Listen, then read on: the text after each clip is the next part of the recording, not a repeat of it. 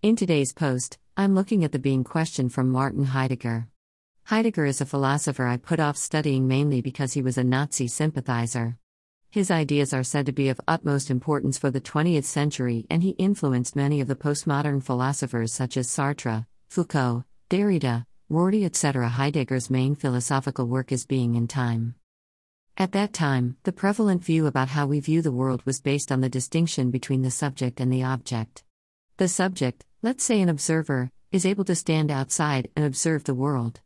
The world is independent of the observer. The observer is able to study the world and using their rational mind to come to meaningful conclusions. This view was made famous by the French philosopher, René Descartes. Descartes emphasized the difference between the subject and the object. The observer themselves are not part of the observation. What is observed, the object, is part of an objective reality that is readily accessible to everyone.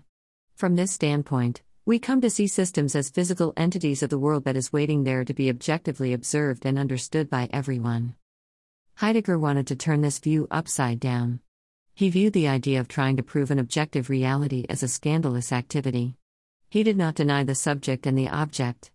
However, he viewed the subject as being a part of the world, an embedded being in the world. Heidegger thought that the question of what exists is a useless activity. He realized that the question, what does it mean to be existing, was more meaningful. Michael Gelvin, who authored one of the most accessible books on Heidegger, notes, Descartes not only asks whether such a thing as material substance exists, he actually tells us what it means for such a thing to exist. If it takes up space, it is a material thing that exists. Heidegger, however, argues there is an even more fundamental question that can be asked: what does it mean to exist at all? The question is not whether something does exist or how to characterize the existence of particular kinds of things, like material things or mental things, but simply to ask about the very meaning of being. To ask what it means to exist or simply to be is to engage in the most fundamental kind of questioning possible.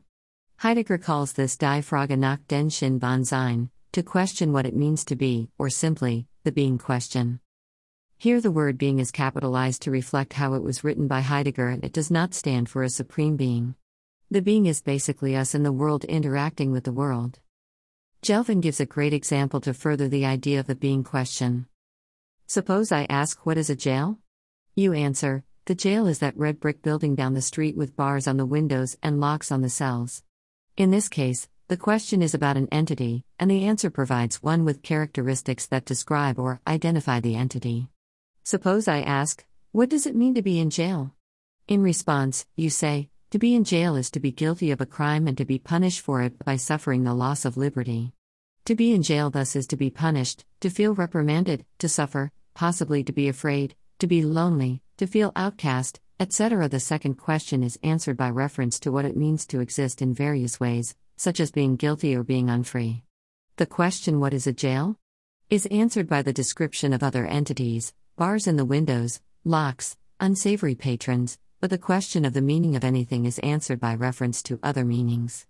In this we simply recognize there must be a parallel between the kind of question asked and the kind of answers given. But suppose I press this distinction and ask which question is prior? A moment's reflection will assure us that what it means to be in jail is the reason or the ground for the jail being built the way it is. In other words, what it means to be in jail is prior to what kind of thing a jail is, for the meaning determines the entity. If I understand what it means to be in jail, I will know what is required to make a jail. So, in the formal sense of what explains what, meaning precedes entity. The inquiry into what it means to be in jail is not only different from the question about what kind of thing is a jail, it is also prior to it, for the meaning ultimately explains the entity. The problem with believing that there is an objective reality ready for everyone to access is that we take others for granted and also view them as part of the objective reality. We don't realize that most of what we see and believe are contingent on our past experiences, biases, worldviews, etc. These are not necessities. It would be a categorical error to assume that the conditions of contingencies are actually conditions of necessities. An easy way to explain the difference between contingency and necessity is to think of a red triangle. The color red is contingent on the direction I gave you. I could have said blue instead of red or any other color for that matter. However, it is necessary that you have three sides to the triangle. You cannot have two sides or four sides for the triangle, since then it ceases to be a triangle.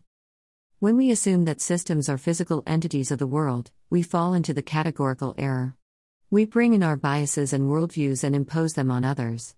Similar to the jail example above, if we simply ask what is a hospital and how can we improve the hospital, we get answers that go nowhere. If instead, we try to ask the question, what is it like to be a patient in the hospital? And try to see this from another person's viewpoint, we might be able to make some headway.